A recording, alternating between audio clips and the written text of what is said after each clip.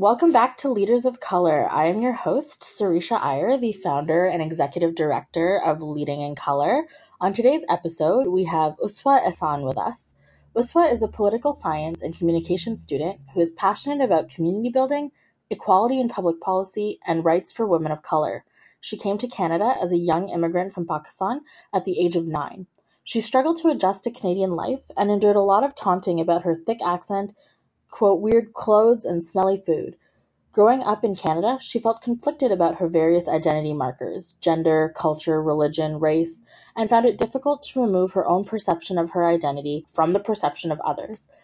As she got older, Uswa realized that her internal conflict was a commonality in many people of color. Women especially had their identities presupposed onto them. More significantly, assumptions about their identities were manifested into microaggressions, stereotypes, and even racist remarks. Feeling like something needed to be said, Uswa gave a TEDx talk in 2018 titled Your Survival Guide on How to Talk to Ethnic Women.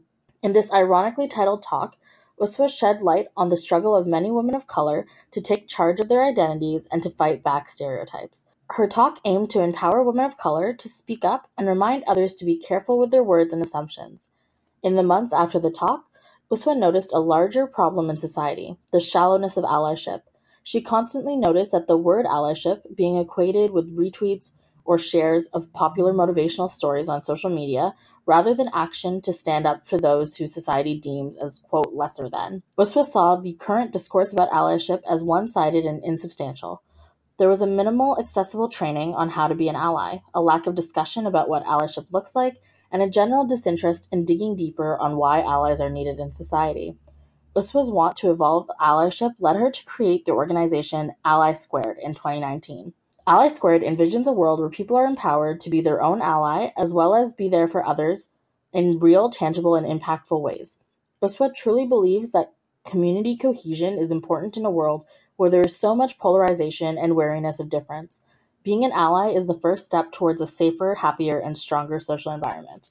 Welcome to the podcast, Uswa. Thanks for creating this safe space for me. No problem. So tell me a little bit more about the work that you do with Ally Squared and what your organization is all about. So I am in my last year of university, and anyone who goes to school realizes that it's almost like a microcosm of the social problems of basically our country. And in this, I realized that while I go to school in Ottawa, which is a bigger city, and it's continuously surrounded by amazing nonprofits and activists, and obviously all the politicians on the Hill. It's also full of people from different parts of Canada, which come with different levels of acknowledgement of diversity, understanding of what diversity means, and I found myself in a place where I was very much confused about how I fit in this whole space. And I saw that with other people as well. And so my work and my activism is always trying to make sure that everyone has a strong sense of self and can communicate that sense of self without feeling like they're going to be looked down upon, or that they won't be able to access opportunities, or that, something in society, whether it be a tangible thing or whether it just be something like, going home and feeling exhausted because everything that everyone said to you was filled with an underlining of a racist remark or ignorance or just something that makes you feel uncomfortable. And so I did a TED Talk in 2018, and the whole point of this TED Talk was to try and say, hey, world, you're doing something wrong with women of color and you're treating them wrong and you're making the decisions for them. And it's time that you let them make the decisions for themselves. And in that, I mean that a lot of times women of color are seen either as just that color or as seen as needing to become white. And so I think what a lot of us women of color struggle with is this idea that we never get to decide. So we never get to decide how much the color in our skin matters to us, or the type of hair we have matters to us, or how ethnic our name is and things like that. And it's always communicated to us. So someone refusing to learn our name or the pronunciation of our name, that communicates to us that our name should not be important. Someone constantly talking about where we're actually from or where we're originally from or where our parents are from or whatever, communicates to us that that's the most important thing they're seeking when they're talking to us. And so all of these small things, they might not be as obvious as these big systematic remarks or actions that happen. They still cause us to create complexes that make it really difficult for us to navigate ourselves in the world and our self-perception and, keeping tied to what we want to be. And then I did this TED Talk and I heard from so many amazing women about how they felt and the differences in how they felt. So I hate being called exotic. I hate that word so much, but I have friends who love the word exotic and love when people call them exotic. It makes them feel special. And so understanding that that's different. It's not just then women of color. It's not just women. It's people of different gender identities, it's people of different immigration status. It's people from different religions and, whatever these big identity markers that in society right now we're really focusing on, whether it be for the good or the bad. Those things are so important these days, and sometimes they're not important in the ways that they should be important. And so my TED Talk led me to create an organization, and it's called Ally Squared. And the reason I named it that is I wanted to change the way allyship is looked at, and I wanted to do something about how we as society can normalize the idea of allyship, and it doesn't have to be something that those lefties, like they call it, like to do, or those activists like to do, or just women of color, or people of certain thoughts and beliefs and looks have to do. It has to be something that it's such a normal thing. You should be there for your neighbor. You should be there for your friend. You should be there for the person at the coffee shop you don't know. You should be there for your professor, et cetera, et cetera. Mm-hmm. And so you've talked a little bit about the motivation behind the work that you're doing and why you decided to do it.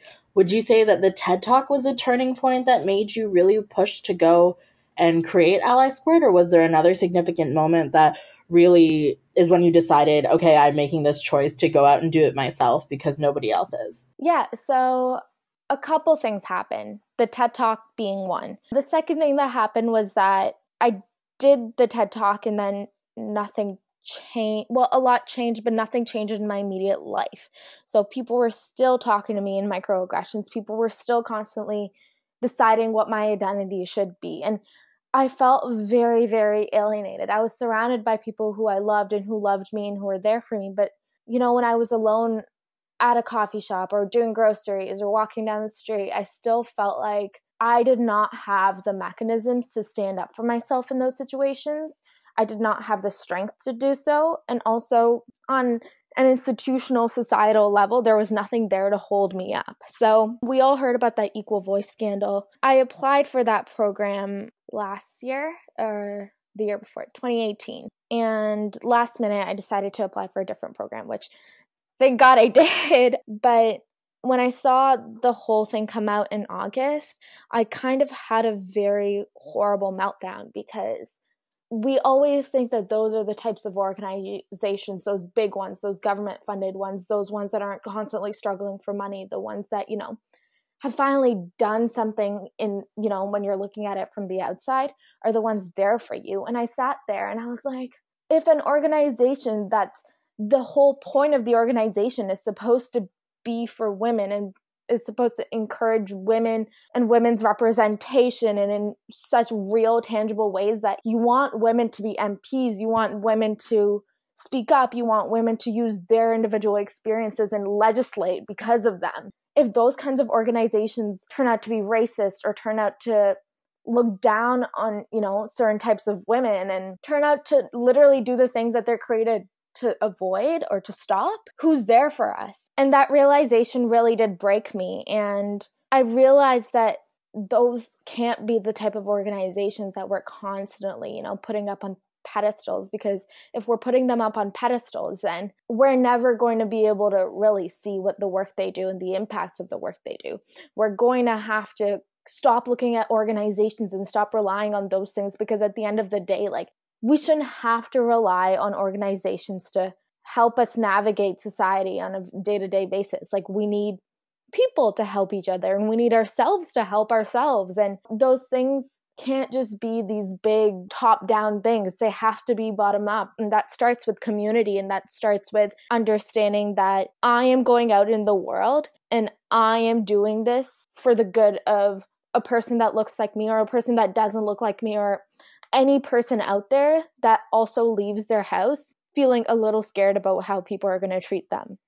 And so the little last piece that made me be like, okay, I'm going to do this, is I was at this conference, this amazing conference from this organization called Girls 20. I'm part of their Girls on Boards program.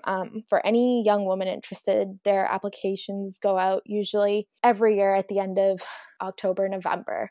But I was at a conference for them, and we had a discussion about being there for one another as women, and the privilege that comes with all of that, and the privilege all of us have, and the unequal privilege we have. And so I'm a Canadian citizen. I have one of the strongest passports in the world. That comes with so much privilege compared to someone else I'm going to school with, who I'm sitting right beside in a lecture hall, who doesn't have Canadian citizenship and is paying lots of money, probably paying more money than they can probably afford to sit in that same lecture hall and hear the exact same lecture. Or, someone who's not straight, or someone who is below the poverty line, or someone with hearing disabilities, or someone with mental health issues. Just because I'm a woman of color doesn't mean that I get to be like, okay, cool. Everyone has to be my ally, and that's it. I have no responsibility towards everyone. So I think it made me realize that I need to check my privilege a lot more often than I really do.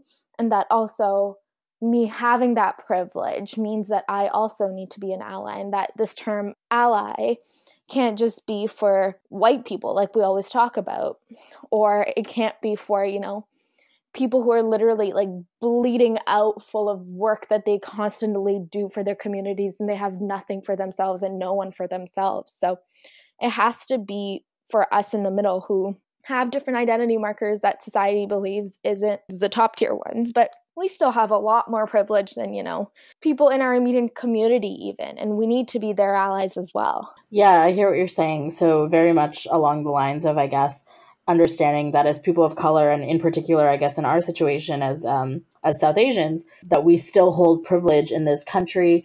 We hold privilege financially. We hold privilege, like politically. We hold privilege in a lot of ways that perhaps other people of color, especially Indigenous folks and Black Canadians, don't necessarily have access to. And we need to learn also to be allies to folks who are like, we're not always the ones who are being affected. There are other people who we benefit from their oppression. Yeah, exactly. And, not just in our immediate communities. I moved here when I was 9. I have family in Pakistan still. I have family who definitely can't ever come to Canada and don't have the money for it, don't have the opportunities for it. And even though they're literally my blood, they don't have my privilege. And so understanding that there's people like us with our color and with our hair type and all of that, with our eyes and all of that, in other parts of the world that also don't have our privilege. So what are some of the challenges that you face while doing this sort of work? Where can I start? People don't think it's a big deal. And I understand that, because people are like, okay, you're talking about this stuff. You're talking about people being mean to you at a cafe shop. But like, there's people out there who can't access jobs, or there's people out there who can't pay for meals. And I completely understand that. But I think part of allyship is getting to know that community and getting to know the people around you and their struggles. And let's just say that person's at a grocery store and someone's being rude to them, and you stop and you talk to them for a little bit, and then you realize the bigger issue that they have in their life, and then you're creating connections, and that can lead to bigger things. Or, just that one part of someone standing up for them was strong enough that the rest of their day is going to go a lot better, or that their sense of self is going to be validated, or, whatever it may be. I think we need to grasp the idea that these small microaggressions really do build up. And I always think about this story. So I grew up in Mississauga, which is quite diverse, but it's also a lot of diaspora communities stick within each other. And, you can see that in the high school I went to, where the more popular people were usually white, or, usually, or not usually, definitely grew up in Canada and were born in Canada. And everyone, like, there was the brown kids over there and the Asian kids over there and the white kids over there. And just there's so much stereotypes attached to everyone. And I came to university and I remember making friends with, white people and calling my cousin up crying, being like, I'm so scared that these people aren't going to want to talk to me anymore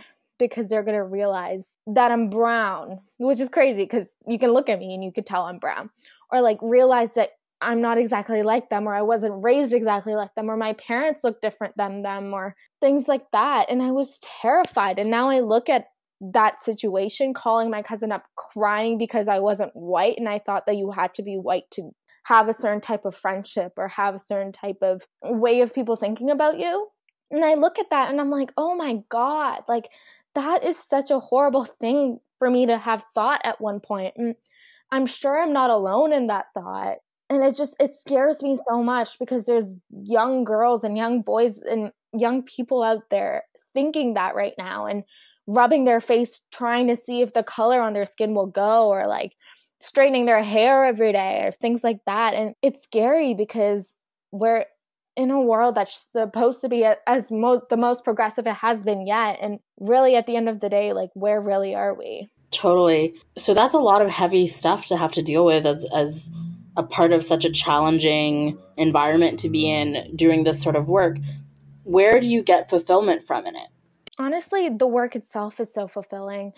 When I'm doing this work, I feel like that 12-year-old me with that strong accent that's gone now, but that super strong accent, or like 12-year-old me who did not dress like the other girls her age or things like that, would look at me and be like, oh, this is the kind of person I'd love to hang out with.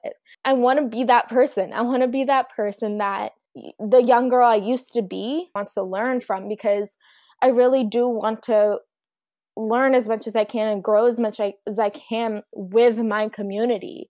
And my community not being just South Asian people, my community being my Canadian community, my school community, my work community, my relationships and my partners and my friends, and literally any form of community you can think about. My community, thousands of kilometers away, in my community, the block across the street. And so we've talked a lot about your community and the way this impacts you, but what are some opportunities you have in terms of ways for youth to get involved in the work that you're doing? So the thing that makes me the happiest is when I get an email, or I get a DM on Twitter, or a message on Facebook with someone being like, hey, like, this is a cool thing you're doing, or hey, like, I saw this thing that you did, like, can we talk about it?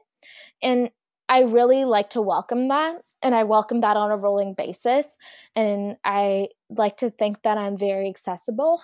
My Twitter is public. It's Uswa XSN, I think, or uswa.sn. I'd love for young people to just reach out to me, or to tweet at me, or if they don't want to tweet at me publicly, to DM me, or to email me at community.alisquared@gmail.com. But also, we always have opportunities coming up, whether it be our events, whether it be sharing stories online. So a big part of Ally Squared is that idea that you don't want anyone to feel alone in their, in this feeling of alienation. And so what we do is we invite people to come and share a story of one thing that happened in their life, a small thing that was someone doing a microaggression towards them, or them witnessing that, or them being an ally towards that, or trying to be an ally towards that. And the main story essence being an instance where an ally was needed but was not there. So I invite young people to talk to me about those stories and see whether they want to write something for our website, or reach out to me. I think on a general basis, that's really what I'm looking for from young people. Awesome. And so what are some future projects or programmings that you have upcoming that they can get involved with? So we plan on having a couple of events coming up, one being the very important anti-oppression training. So our aim is to have that on a rolling basis, to not have it as just a one-time thing. We also will continue to have speakers and panel events and a lot of learning opportunities. So people who are like, I want to be an ally, but I don't know what that means. Or, oh, I already am an ally and I want to share how I am one with other people and things like that. We create those spaces quite often, usually on a monthly or bi-monthly basis. And so I would encourage everyone to check social media, or check my social media especially, because I will be constantly sharing about that. And just reach out, and there's always something that is going on that I can let you know about. Wonderful. Thank you so much for joining us, Uswa. It was wonderful getting to hear about you and your organization, Allies Squared. And to everybody listening, thank you so much for tuning in to Leaders of Color. We hope to hear from you. Let us know what you liked, what you didn't. Leave us a rating and a comment, and we'll see you next time.